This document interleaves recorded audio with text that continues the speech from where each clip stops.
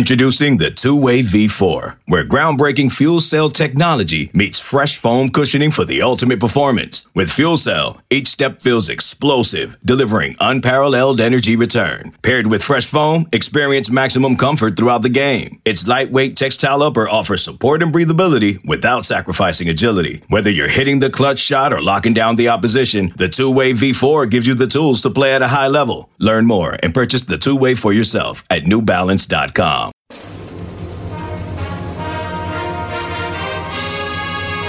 Hey, Trojan fans, it's time to get into the huddle with the Peristyle Podcast. The Peristyle Podcast is your weekly ticket to USC football and recruiting news. Don't forget, you can download the podcast 24/7 at our website, peristylepodcast.com.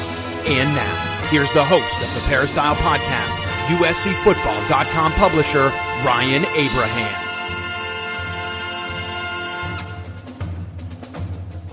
Hello, Trojan fans. Welcome to another edition of the Peristyle Podcast. I'm your host, Ryan Abraham. We're going to talk about USC football recruiting.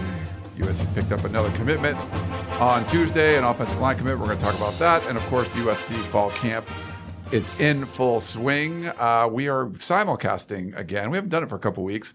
Live on YouTube, youtube.com/InsideTroy. So if you're watching over there, thank you very much. If you're watching the replay or watching us live, we appreciate that. If you're watching us live, we'll be able to take your questions and comments during the show. And if you're listening on any of our other podcasting platforms, we do appreciate that. If you're on the Apple Podcasting app, please subscribe to the Peristyle Podcast and leave us a 5-star review. Any kind of comments, questions you have in the comments would be awesome, but that 5 stars really helps us to grow the show. If you have any questions or comments, you can email us, podcast@uscfootball.com. Or you can call or text us. Leave us a text message. You want to do that? That's real easy. Text us over there. 424-254-9141 is the number. Or if you want to just call the old-fashioned way, you pick up the phone, give us a call and say, hey, guys, I want to talk about this. I want to talk about that. Here's my question. We'd love to do all that kind of stuff for you. Just any sort of interaction for the show makes it a lot of fun. And the live simulcasts have been a lot of fun. So I want to bring in my co-host, Chris Trevino. He is here. We're in studio. We just came from practice. We had to put up content from practice, instant analysis, Chris's ghost notes and all that. Now we're sitting down. We chowed down some lunch. It's already late afternoon somehow. I want to take a nap, Ryan. You want to take a nap? Yeah. But I have to do this show for the people. For the people. They want their USC football fix. They do. And we're back in studio. I don't know if you can see. Hold on. If this will show it. Not as good. You can see maybe, yeah. So Chris has the football helmet. I'll show the overhead view. Yeah, there's the helmet right there. Oh, I can put it up for Chris. There you go. You can even lower it a little bit. But yeah, that's we finally got it back. So, former intern Nicole, who congratulations to her. She got a job for a TV station down in Waco, Texas. If you remember, Nicole was helping us out with shows, Tunnel Visions, and things like that. She's moving on. She got her master's from USC, Annenberg School, broadcast journalism, and she's now going to be on TV down in Waco. She's covering high school. She's covering Baylor. But she had borrowed the helmet. We've had it. It's been gone for a couple months, but we got the helmet back. And we're going to have Tunnel Vision full swing going forward. So we're doing Sunday nights. We've got Jack, our new intern, is going to be helping us out. So I might be doing a little more hosting and a little less producing of the show. So a lot of exciting things over here. USCFootball.com. I know maybe you guys don't care about it, but if you're not a subscriber, jump in for $1. You can sign up for a month. Couldn't be a better time to do it because right now, Chris, things are heating up, recruiting and the team. It's crazy everything that's going on right now. Absolutely. Could we get actually a little applause? Because applause? Yeah. Congrats to you. The YouTube channel, 15,000 subscribers. Oh, yes. Thank you. Congrats. If you're on the YouTube, please, hit the little subscribe button, hit the like button on there. Thank you for that. Yeah, we're building up. I hit the 30K on the Twitters like this last month. The Twitters? The Twitters. Yeah, the Twitter thing. I've been doing that a little more. I got my 247 hat on. The Twitters, yes. Yeah. So I don't know. I could get an 18K, tattoo on my calf like you. If you put a different number than the number of followers you had. Okay. And he was tattooed live on the show, by the way. Okay. On a television show. All right, we've had enough mumbo jumbo to start. It's kind of been all over the place. Before we jump into everything else, though, I do want to thank Trader Joe's. Have been a great sponsor for us. I think 4 or 5 years now. So such a great partner. I mean, I couldn't ask for anything better. The people over there have been so awesome to us, and I love going in there. And I told you guys last week, I read stuff on the website, and I'm like, that looks interesting. Okay, I told you red bell pepper, garlic, and Parmesan cream cheese spread. And Chris and I talked about the bagel thing and stuff. And so I was going through the store, and I remembered, I'm like, oh, I got to buy the spread. And I found it, like the dairy area, and I bought it. I bought the Trader Joe's bagels. And like every morning for the past 3 mornings, I've like cut up a bagel and made it and put that spread all over it. It's legit. So well worth it. I like the toasted bagel a little bit. I don't like it brown, but I mean like dark. Toasted bagel, slap a whole bunch of that on there. I'm more of a like spread everything evenly, but for that, I just kind of like slap, just put it all over it.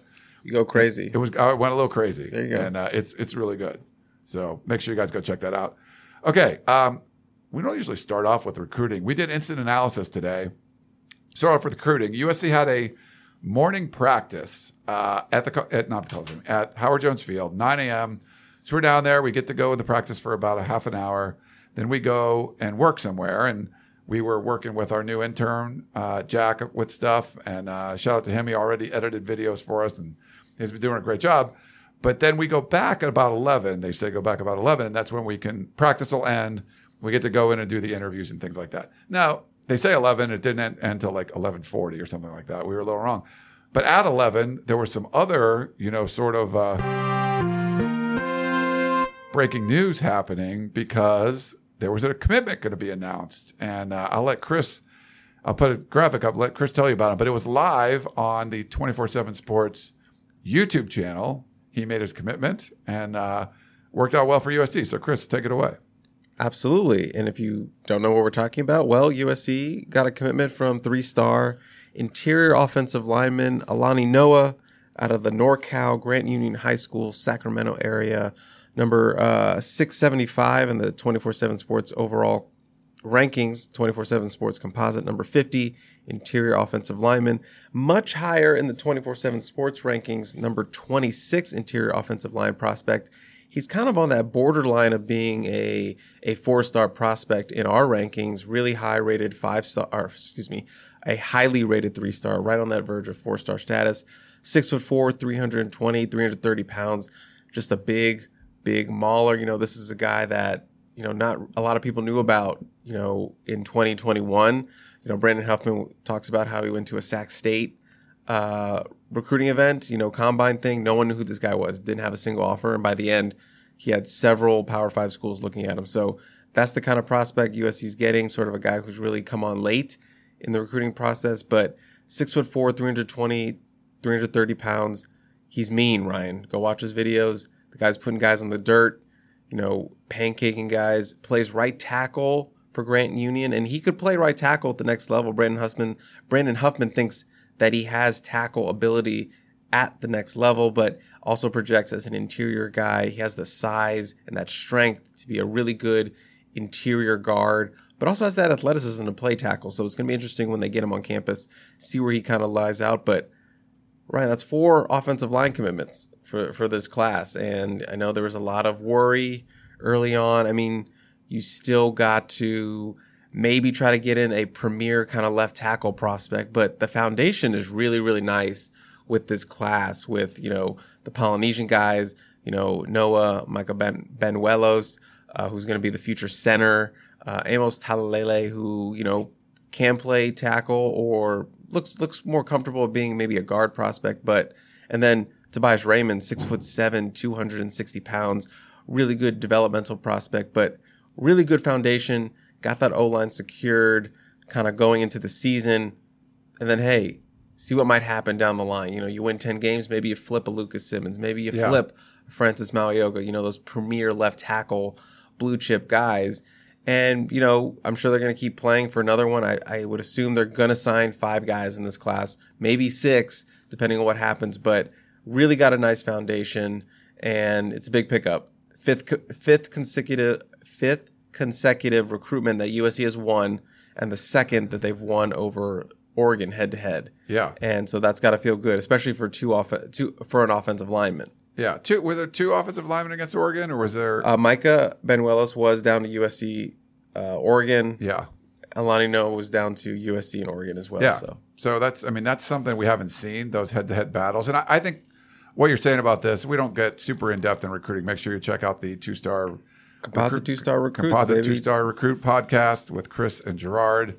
They go like 2.5 hours every week and tons of details and stuff.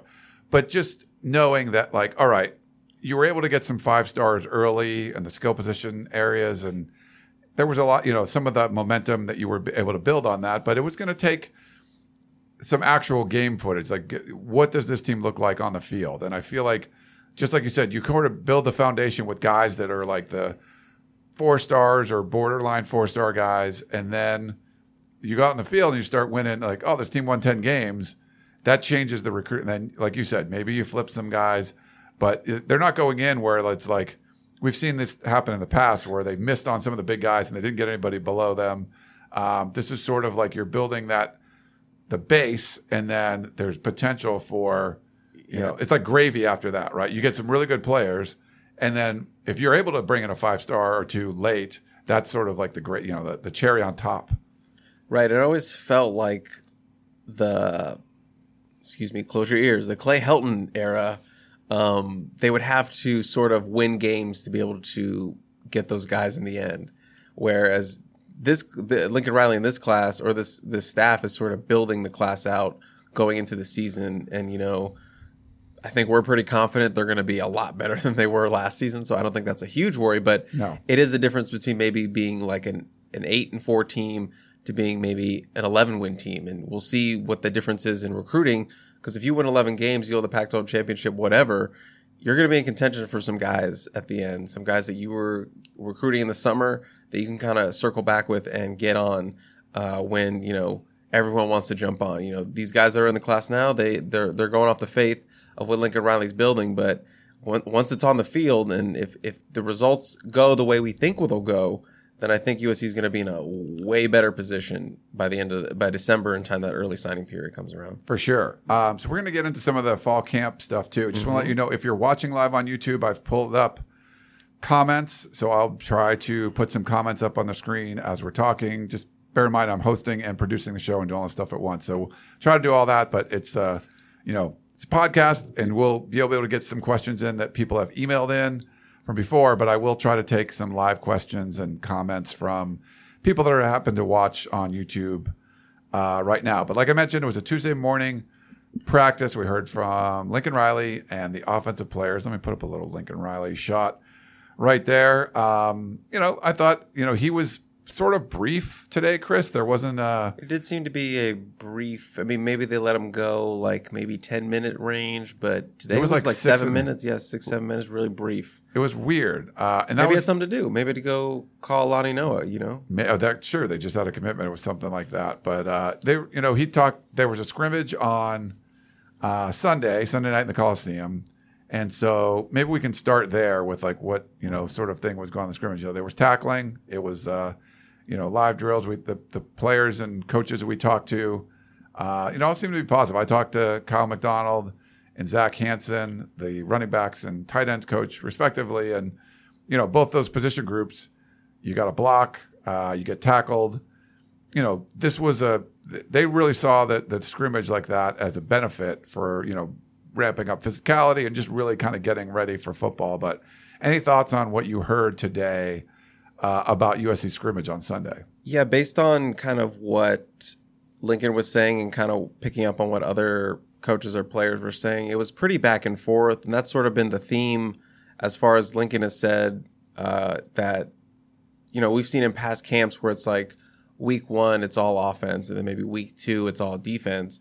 But the theme of this camp seems to be that the defense and the offense keep going back and forth with each other. Lincoln did mention that the defense seems to have had a stronger last few days over the course of camp, which is nice because obviously we know the offense will be good. We know the offense will put up points. And then the defense is, what are you going to get out of the defense? Is it going to be enough to make this team a good team or a great team kind of deal? So it is a good sign that you see this defense sort of asserting themselves against a pretty good offense with a bunch of really good weapons. And Brett Nealon even mentioned that O-line coach Josh Henson was kind of miffed off that the fact that the defense had been kind of getting the advantage of the offense a couple of times the last few practices. And obviously Henson is the O-line coach. They set the tone down there for the offense. He is also a co-offensive coordinator with Lincoln Riley, so I know he takes pride, obviously, in that offensive side of the ball.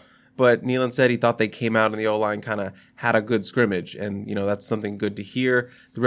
He said they had 2 explosive big play runs out of the run game. They had some big plays on the offense. Lake McCree apparently had a really, really nice day. Had a touchdown, hurdled over a guy, kind of showing that athleticism that we saw at the end of last season. And they're going to need him, obviously, with the Jude Wolfe injury that we talked about.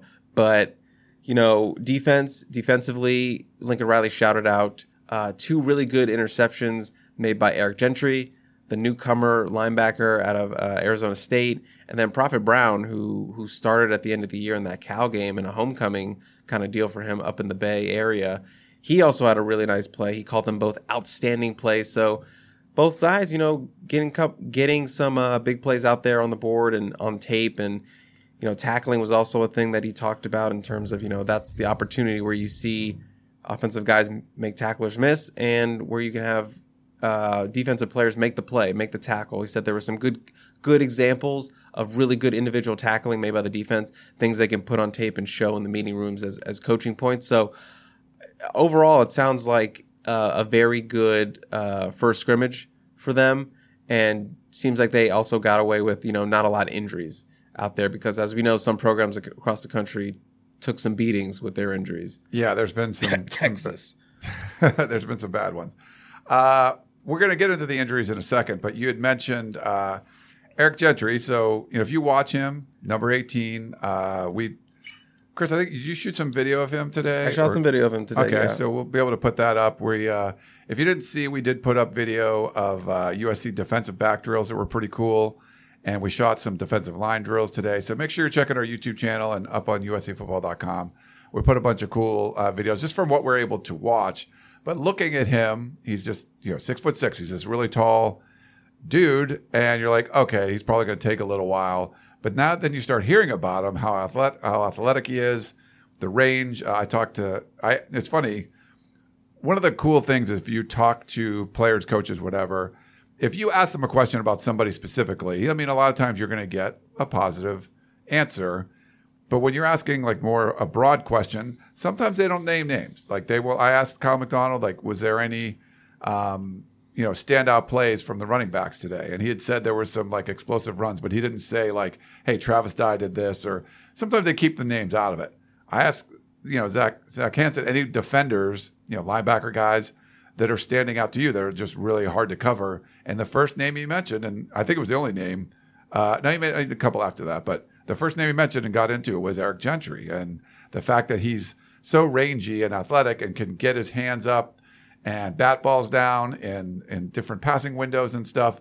I thought that was really kind of interesting. He did make that, maybe part of it is the reason because he made that interception in the scrimmage. But players like that, you just kind of, you don't want to say you forget about him, but he was a freshman All-American, and just because he looks like he's a work in progress, he's good.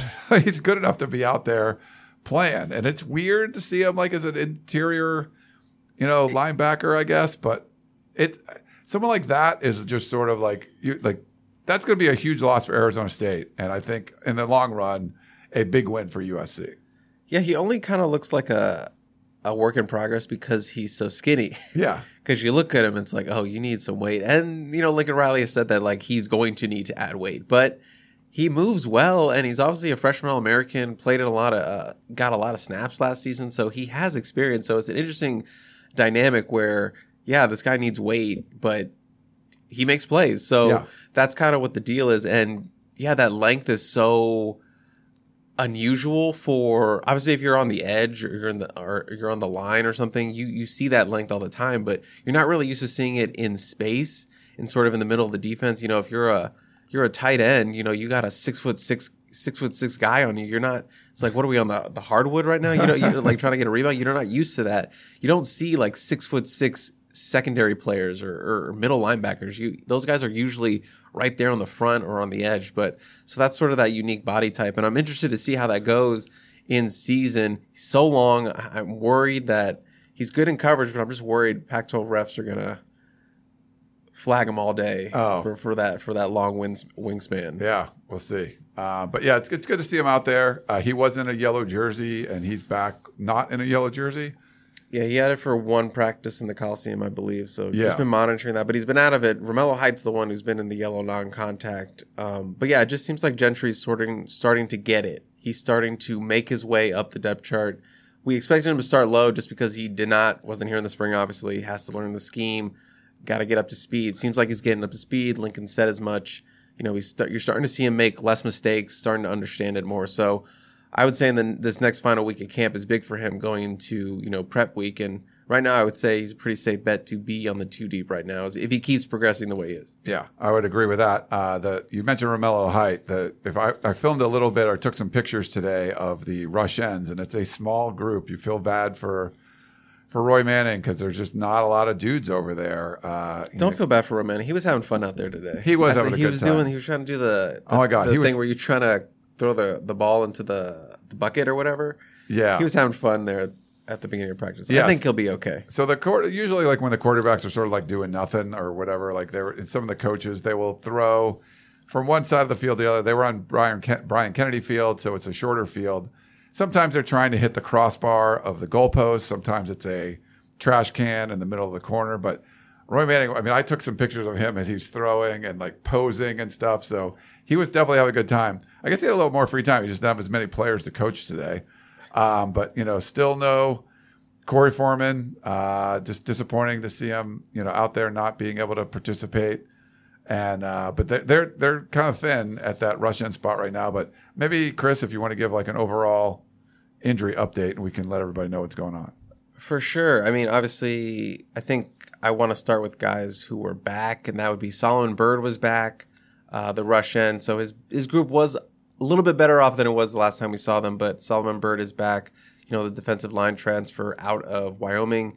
He still has that really big, bulky kind of brace on his knee, but it was good to see him back out there. Linebacker Shane Lee, he was back. I know that's a big one people have been worried about, as that leader in the middle of the defense, but he was back in his shells, looked like a full participant in practice. Like I said earlier, Romello Height was in that sort of yellow non-contact jersey. I believe that is at least as far as we've seen in practices, that's the second one, the second time or second consecutive practice that we've seen where he's been in that. So interesting if he actually participated in the scrimmage over the weekend. It sounds like they're being very cautious with him, and I think that's obviously the smart move, just how thin they are. Do not want to have a setback with him, so keep him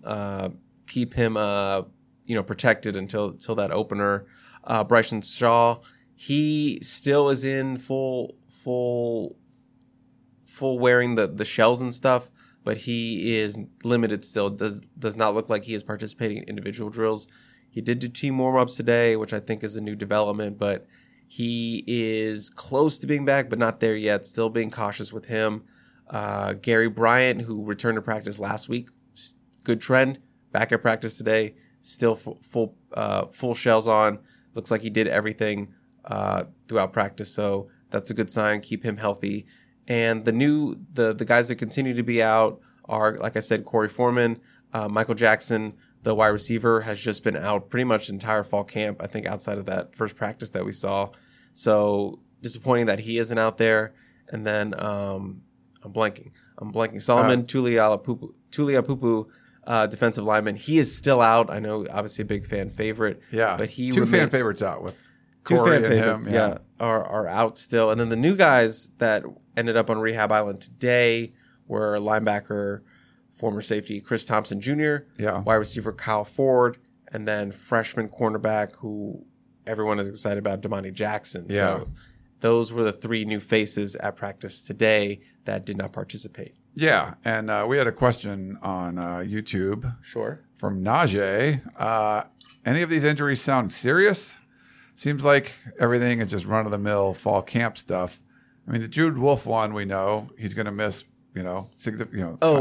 Speaking of, Josh Fowler was also out as well. Josh Fowler. That's he was new also, I think, right? He was new also, yes. Yeah. I mean, we'll probably talk a little about the tight ends, or we'll do it now. But yes, Jude Wolfe is the only kind of real, like, serious one that seems to be out there right now. The others just seem like kind of like minor things in terms of maybe it's a concussion, maybe it's just like a little bit of a twist at something, and they just want to hold them out to be precautious because they all seemed kind of fine on the sideline.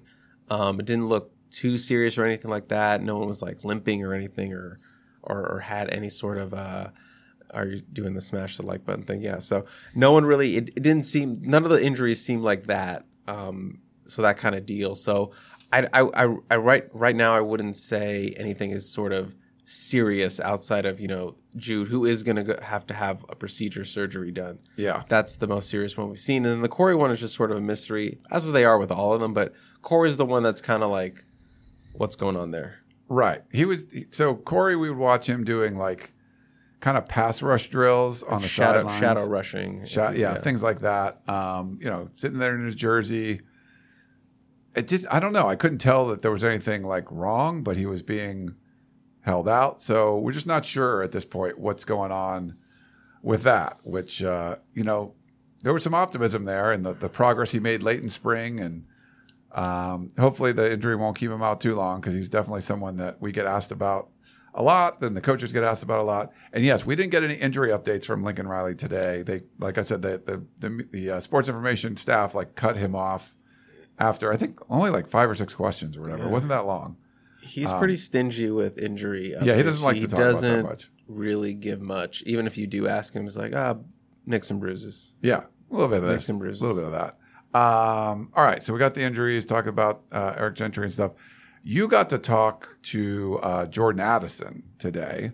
I did. I was there. Lincoln Riley was asked about Jordan Addison and how he could be used. He talked about this is really only 10 practices. This was his 10th overall practice for USC. So any insights on number 3? We didn't get to hear from Caleb Williams today. He was supposed to talk, but he had some kind of academic obligation. But Jordan Addison had a big group around him. Chris was right in there with him. What was going on there? Yeah, I believe the question asked to Lincoln was, just having a guy of that caliber, does it allow you to sort of kind of get more creative, obviously, because you have this really great weapon to use? And he said, yeah, absolutely. But also they're still trying to learn him.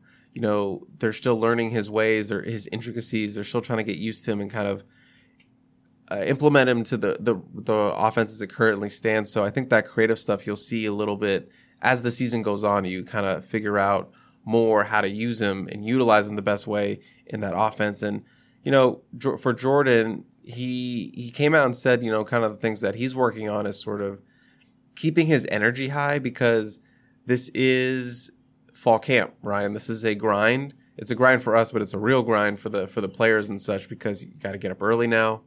You got early practices. You got to lift. You got some night practices. You got some morning practices. You're not getting into that routine, Yeah, so it's like got a lot of things to do, and it's hot out. All these kind of things. Learning a new offense, all this stuff.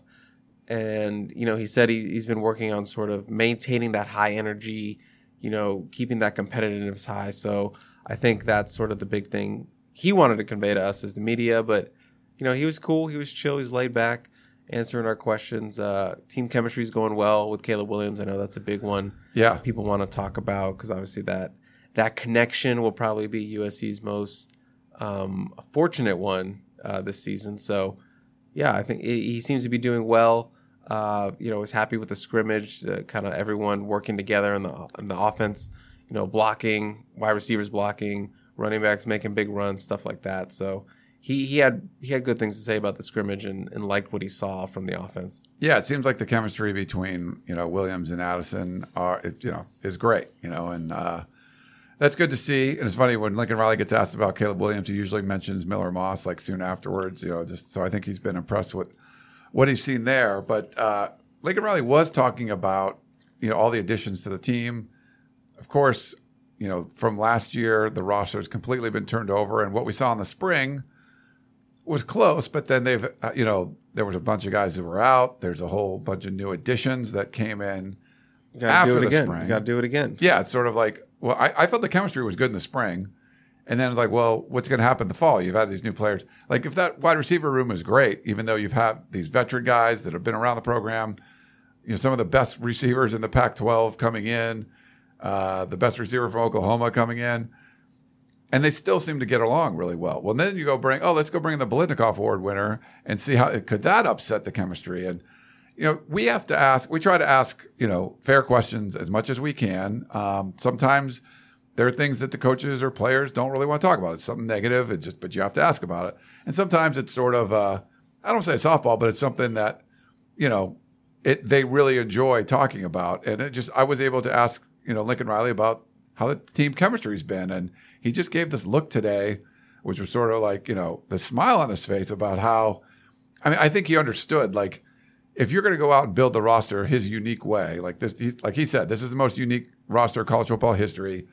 There are risks associated with that. Even if every player you bring in is a great player on the field and a great person off it, you still have to make it all work with these other players. You have two great people that just don't get along sometimes. Like that just happens every once in a while. So he seemed genuinely happy about the team chemistry. And I felt him, he didn't say this, but you kind of felt him wanting to say, like, I've not been around a team that was this close before or something like that. It sounded like he, you know what I mean? I was re-listening to it. It sounded like he was going to say that, but then he sort of kind of switched off to a different kind of point. But it did sound like he was about to say that. He would have got roasted if he said something like that. Yeah, he probably was like... and you don't need... It's hard to compare teams, whatever, but the fact that in his mind, this team gets along. You have the players that were left over that, and they weren't just... There's not like leftovers, but they were a lot of players that left the program because they weren't buying into what Lincoln Riley was selling. They didn't want to have to put that level of commitment, that level of accountability. But the people that stayed were buying in. And then obviously the people that transferred in were buying in. If you came from Oklahoma, you knew what to expect. You're buying in.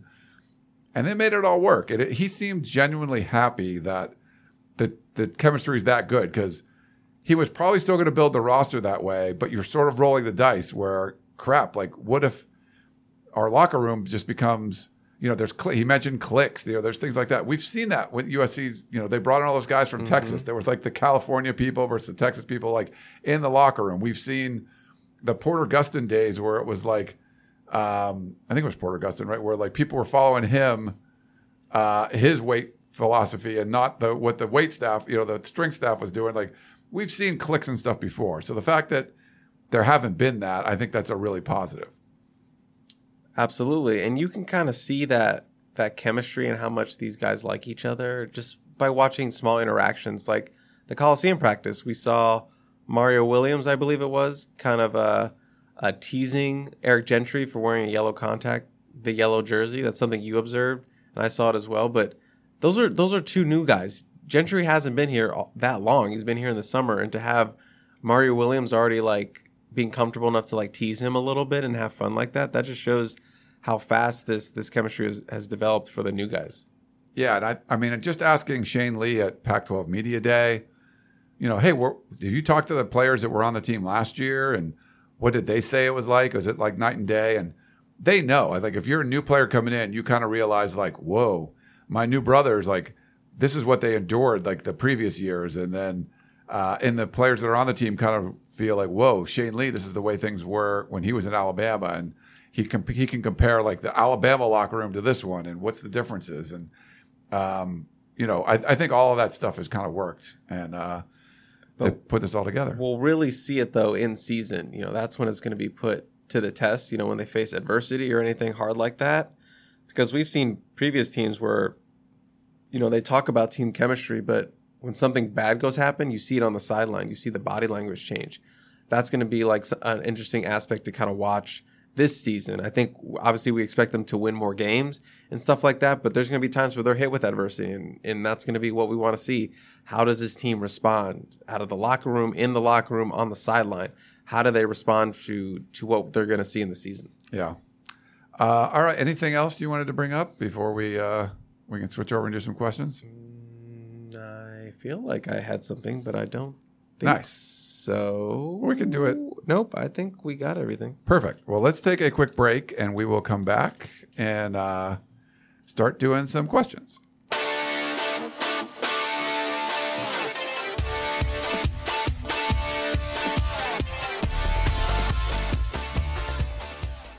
This episode is brought to you by Progressive Insurance. Whether you love true crime or comedy, celebrity interviews or news, you call the shots on what's in your podcast queue. And guess what?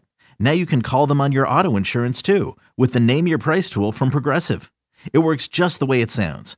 You tell Progressive how much you want to pay for car insurance, and they'll show you coverage options that fit your budget.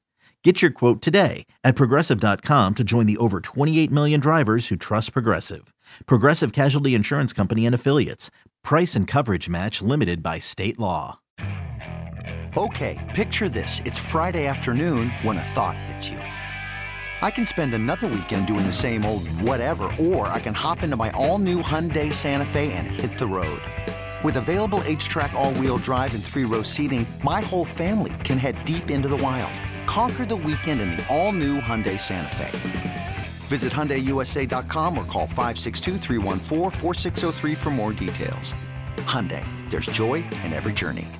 All right, we're back here on the Peristyle Podcast and wanted to get to some email questions, and we'll try to take some more questions from the chat. Stephen Poway wrote in, Chris. He said, okay. Yeah, dear Ryan and Chris, that's us.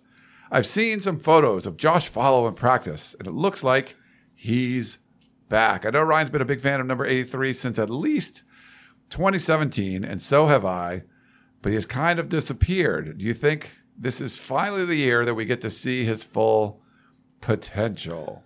This is a very ill-timed question. With him being out of practice today. Today he was out, and it's a bummer if you're obviously a USC fan, because as we talked about, Jude Wolfe going to be down for the first half of the season, and they need someone to kind of step up. And Falo is the guy you circle like, hey, we need you to step up. You're a senior. You've been injured. This is your time. New offense. We saw that big play made in that clip they posted, the one-hander. That's nice and all, but you got to be available. Kind of. Yeah. That's kind of the thing. You can't make the club in the tub, as they like to say. And unfortunately, Falo has been in the tub a lot. So that's a guy they could use. So I don't know if we start to see him miss more practices. Maybe it's just a one-time thing. Maybe when we're back out there on Thursday, he'll be back out there. But we're gonna have to see. But I've had people, talk about, or I've seen people comment on the Peristyle or mainly on social media how we're good at tight end. This is a blow losing Wolfe, but it's a deep position. It's not that deep, Ryan. I'm gonna go out there and say it. It's not that deep if you really look at it, because Falo is a mystery, and today it got a little more cloudy with him being out. And Ethan Ray, as much as you root for him, hasn't played a snap in college football as I believe a redshirt junior at this point. With those 2 knee injuries, he's come back. He's the healthiest he's ever been, but I just don't know. I just don't know what I'm going to get out of him this season, and it's kind of on Epps and Lake McCree now, and Lake McCree is coming off his own little injury with the knee. He had knee surgery in high school, so you kind of always have that in the back of your mind. But he made that really great play in the scrimmage, kind of hurled the dude, so that's good progress. But right now you only have really 2 tight ends that you can depend on. And I think you're going to have to see Sean Mahoney, the former preferred walk-on who got a lot of time in the spring. He could be the guy. I know walk-on, you look at walk-on and it's like, oh, walk-on can't play. But sometimes walk-ons, sometimes they can. Sometimes they can. And I think he's a guy to, kind of a dark horse. Like, hey, maybe this is the guy that steps up. So I'm going on record. Tight end position, not that deep. Not that deep. They need some guys to step up. Yeah, for sure. And I talked to Zach Hansen today. He likes where, Malcolm Epps is at. Like a guy like Lake McCree, if you remember him last year, just when he caught the ball, he only had like a handful of catches, I think, but they were nice catches. They were nice, and they were bigger plays, and so, they have different tight end spots. They, don't need to necessarily use the tight ends all the time.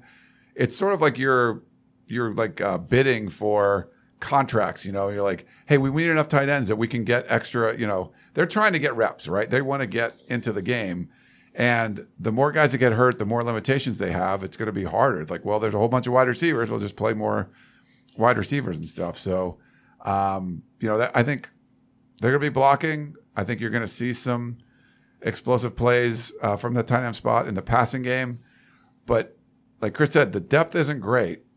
They need to get these guys healthy and get them utilized. So I don't know. We'll see. I mean, it looked like Zach Hansen could play. He's a big enough dude. But I think Epps is going to have a big year. But, not having Wolf, who was going to be kind of a steady rock of a player, sort of like he's like the base camp guy. But now he's gone, and now it's sort of like, okay, what are these other guys going to do? Certainly, there's some concerns there. Base camp guy. That's interesting. Do you like that? Yeah. You need to identify more of those guys.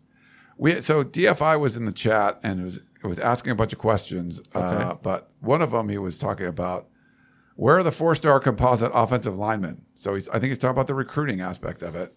I'm curious as to why composite instead of just 4-star. Why the composite? So I would say for that kind of stuff, if it's a West Coast kid, I usually trust the 24/7 Sports rankings more. ESPN doesn't get out here a whole lot. Sometimes we've seen guys that were ranked high and like the other three, 247 and the other ones, but ESPN, one of them, I think ESPN didn't even have the guy ranked. So it just kind of drops you down. So sometimes the composite, if it's not, a widely known player, there could be a bad ranking in there that sort of skews it off. And I think what makes sense, with Alani Noah, DFI, is that he's, a borderline 247 4-star guy. So he's not like, not every 3-star is the same. If you were the 3-star that's ranked, 2,570th in the country, that's a little different than if you're 580th or something. And, just on the border of being a 4-star. So that's part of it. But they have 4, stud offensive linemen that I think, are on, 4-star borderline. And then, like Chris was talking about, the potential when you win some games to add some even better, highly ranked players. But without seeing the product on the field, I think that's hard to, bring some of those guys in. USC had great recruiting momentum when they got started. And, it sort of slowed down. And they've picked it up more recently, like Chris mentioned, like 5 in a row. And there's linemen in there too. But I don't think you're going to get some of those more Goa guys until, you start winning games on the field. And once you do that, there's no real, especially when we're talking about like a tackle or a left tackle, is what they still need. They're not on the West Coast. The recruiting has changed. Like 20 years ago, 30 years ago, you could get, premier left tackles out on the West Coast, but that's not where it is right now. They're not in California. They're in Washington. They're in Texas. They're in the South. They're in Florida. So that's where USC kind of has to recruit now. And obviously recruiting nationally is obviously a lot tougher for any school, to pull a guy out of a territory or a backyard or when they have another blue blood there is tough. You're pulling out guys away from Florida, Florida State, Miami, who's really hot right now. In the age of NIL, it's tougher. And, that'll change and USC will grow and adapt. But if you lock up these guys on the West Coast that that you trust your evaluation, you trust, Josh Henson in that room kind of saying, this is what I like about him, this is what I can do with him. I like him. Let's take him. If they're given the green light, I think that you as a USC fan, that's all you have to do. You have to be on board with. Because I know there's plenty of trolls. I've said this multiple times on the composite and on this show, Ryan, about people that cry about 3-star prospects. USC is not just recruiting 3-star prospects. They are going to go after the best. You saw them take shots for Lucas Simmons, for Francis Mauigoa, and they're still going to go after those guys. But you still have to build a class. You can't just wait around. No. Because if you do that, it's going to be a disaster. And they already built their foundation. And I say this a lot. Recruiting offensive linemen is all about projection. You could have a 3-star lineman that you recruit or even a 2-star lineman, and they're a 4-star guy by the time they leave or a 5-star guy by the time they leave. Ryan, there are countless guys in the NFL draft who were were offensive linemen that were unranked, or they were playing tight end, or they were a 2-star guy, or whatever. Yeah, they might be 230 pounds when they were recruited, and then by the time they graduate, they're 6'6" and 310, and they're a stud. You just have to look at it. Trust your evaluations. Trust when you're looking at him in person, like, oh, look at his joints. I know he's going to grow 2 more inches. Or look at that frame. We can put 50 more pounds on this guy. Is he mean? Does he have does he have athleticism? Yeah. Does he have footwork? Is there bad weight on him? These are the questions you should be asking when you're looking at these guys. And a lot of these guys in this class, they have athleticism and they're mean SOBs. And I think that's what you take all day when you're recruiting those offensive linemen. And Josh Henson has a track record with developing these guys. So you just got to trust him at this point. Yeah. I think you just got to trust him. Go with it. I know you want a whole class of 4 and 5 stars, but that's not how it goes. That's not how it goes. So if this was a class of like Lucas Simmons and these guys, everyone would not be complaining. Right. But you still want that premier left tackle, and they're still going to go after a premier left tackle. But this is an outstanding start to an offensive line class. And I feel bad for USC fans because you haven't seen a lot of like the Chad Wheelers out there that came in at like 250, played some defensive end and tight end, and then become like an NFL offensive lineman, and they develop over time. It's basically USC would bring in the Tyron Smith kind of guy that just looks like a dude right when he gets on campus. Khalil, those like guys. Matt Khalil is 6'7", like dudes like that you just know are good. That's what USC fans are used to, just because they haven't been able to take other people and develop them.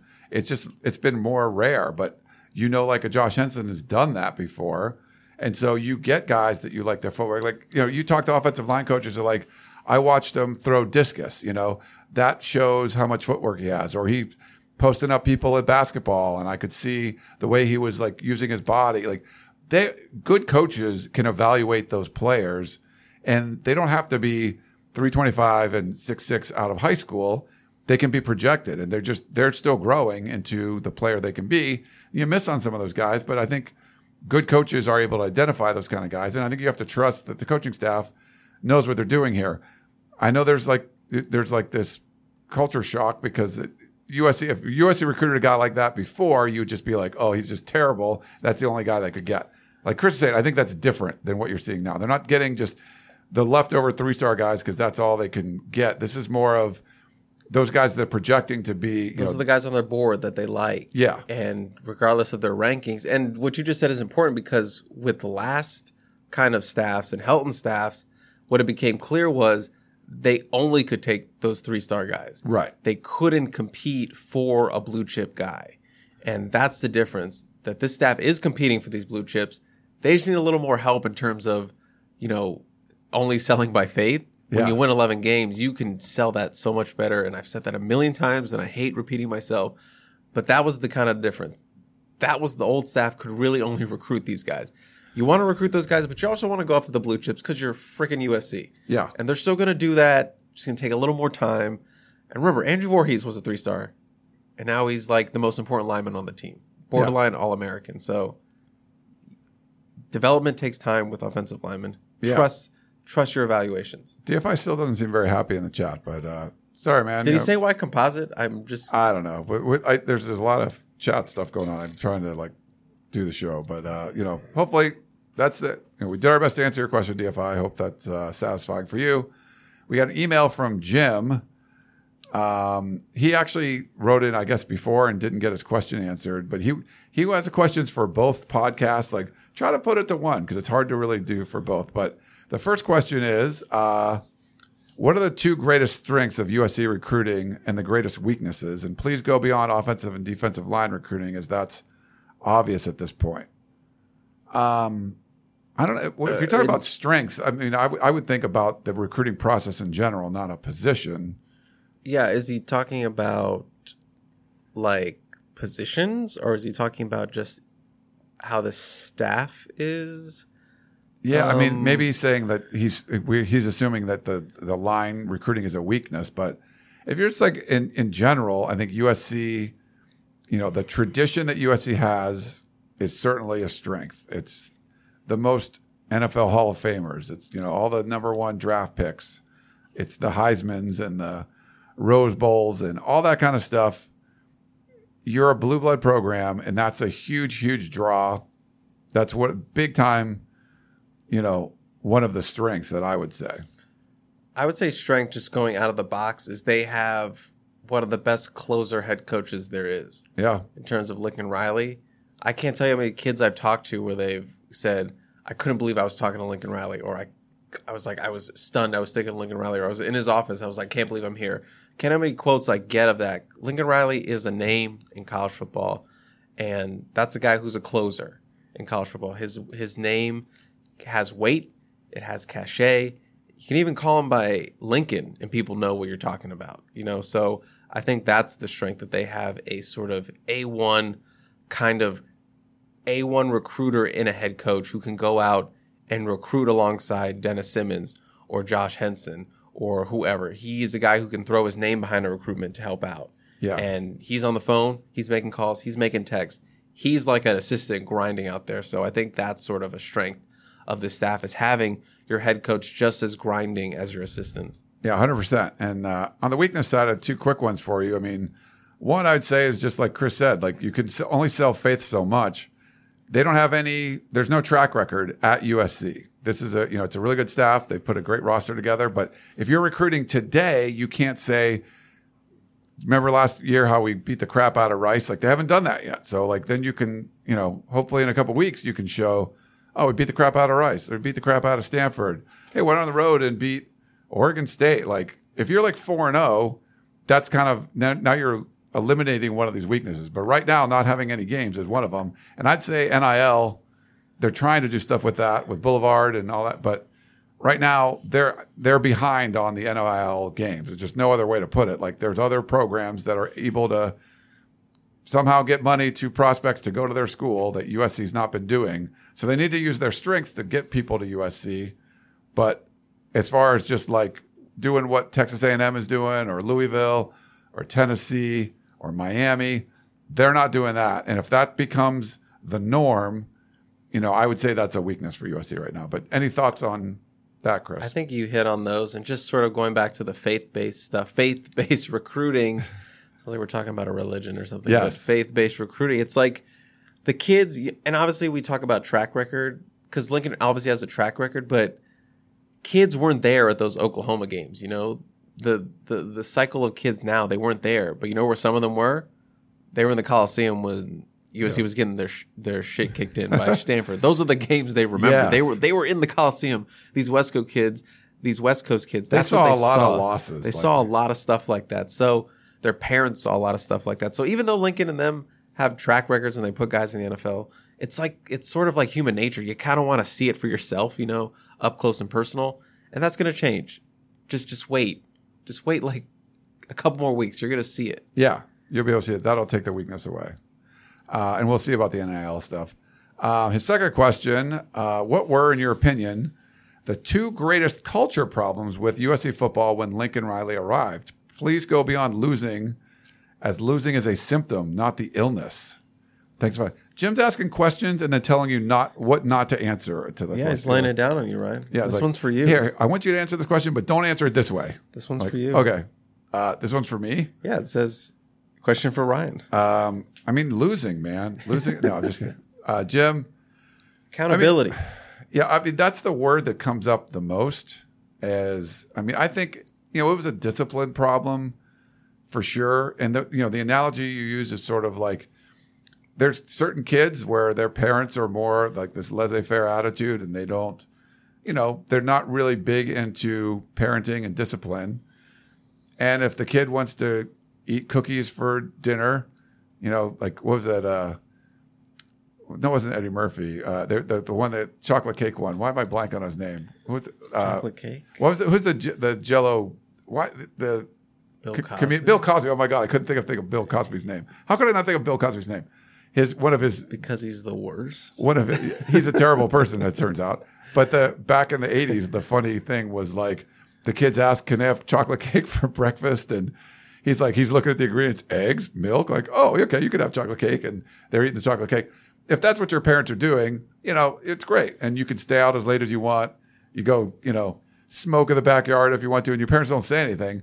After a while, like, kids sort of like crave that discipline. Like, I need to be told what to do sometimes. And I really felt like that was happening.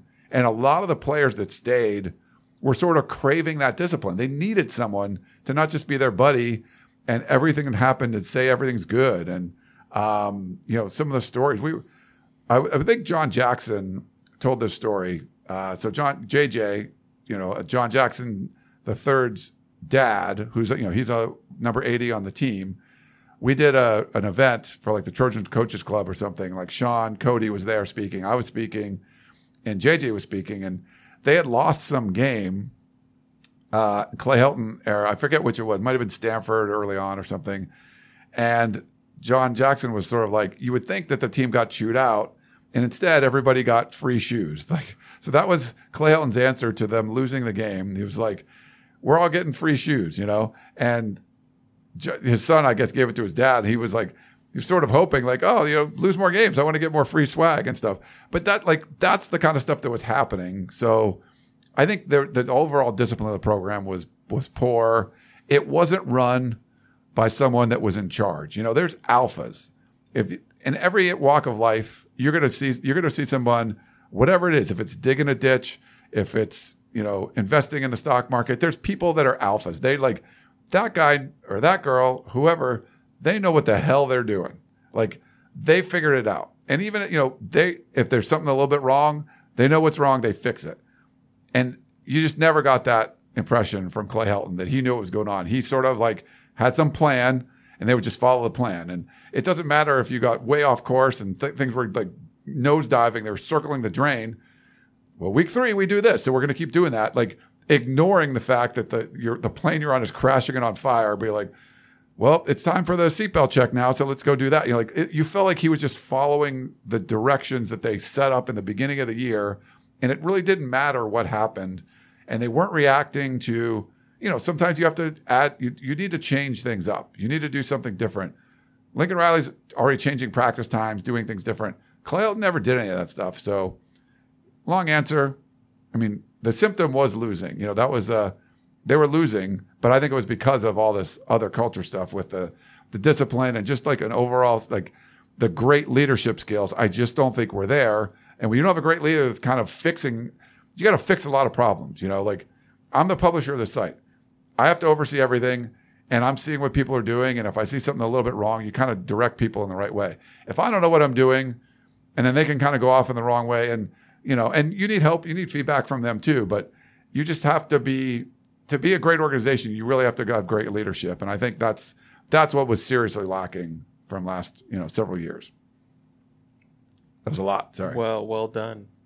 I kept going on that. That was like a rant. I could have done without the Bill Cosby reference, but I'm so sorry. Yeah. But well done. It was a funny bit back then. Right. I couldn't remember his name, so maybe that's good. I guess. But just a bad person. Sure. I think he got let out of jail or something. All right. I don't know, whatever. But all right. Thanks for that one. And then we have one last one from Calgary. Andy in Calgary. Alberta. We love our friends to the north. I asked the question before when Lincoln Riley was named coach if season ticket sales jumped. Wondering the same after the Big Ten announcement. Thanks and fight on, Andy. Ticket sales did jump. For Lincoln Riley. I don't know. I could ask about the Big Ten. I don't think that's going to be an immediate impact on ticket sales today. I think it's long-term. It's a good thing. You're going to see ticket sales be higher when you're going to sell more tickets if Iowa's coming to the Coliseum versus Washington State, just from opponents. There'll be more people coming. But I haven't heard anything like recently for that. But I think in the long term, yes, it's going to help ticket sales. But the biggest thing lately was Lincoln Riley. That's made everything. Any thoughts on that, Chris? No, I'm not a ticket sale guy. Not a ticket sale guy. Like we've seen a huge jump in our subscriptions, our views, all this stuff. By the way, we got like 270 people watching live right now in the afternoon, Chris. So I know, are you going to go take a nap? Question if they have jobs or whatever? You should be taking a nap. Yeah, because I want to take a nap. I do too. It's been kind of a long day. Let me check. Anything else, Chris? I want to check and see if there's any other questions in here we can jump to. But yeah, I think that's probably going to do it here. It's been a long day already. We were at USC early. We just haven't stopped going with things. But hopefully you guys enjoyed this. We do appreciate everyone that was watching live on YouTube. Tons of videos going up on our YouTube channel, youtube.com/InsideTroy. Interviews, instant analysis, podcasts like this, Tunnel Vision, lots of shows. So, I mean, we're having a lot of fun with it. We put up like Lincoln Riley's video from today too. So trying to get you guys some cool stuff, but the meat of it obviously is over at uscfootball.com. So make sure you go check that out. If you're not a subscriber, I know there's a couple of people in the chat said they just became subscribers. So thank you very much for that. We really do appreciate it. That's how we make investments and hire more people and, do stuff like this in the studio, is just because we get a lot of people subscribing, a lot of people supporting the site. And I'm always ready to reinvest into it and make new hires and just bring you guys the best content absolutely possible. So thank you guys so much. For Chris Trevino, I am Ryan Abraham. Hope you enjoyed the show, and we will talk to you next time. Nap time. You may have noticed that shopping at Trader Joe's is unlike shopping at other markets. People ask us all the time how we manage to have such unique, interesting, and delicious products at such great everyday prices. This is Dan Bain of Trader Joe's. The answer is simple. It's all in the way we do business. We buy directly from the manufacturer whenever possible. This helps to keep our costs low, and we pass those savings on to you. No gimmicks, just great values at honest prices. Every day at Trader Joe's. Thanks for listening. You've been listening to the Peristyle Podcast, presented by USCFootball.com. Be sure to tune in next week for the latest news on Trojan football and recruiting. And don't forget, you can automatically download the podcast directly to your smartphone or tablet for free. Just click the iTunes link on PeristylePodcast.com or search for Peristyle Podcast at the iTunes Music Store.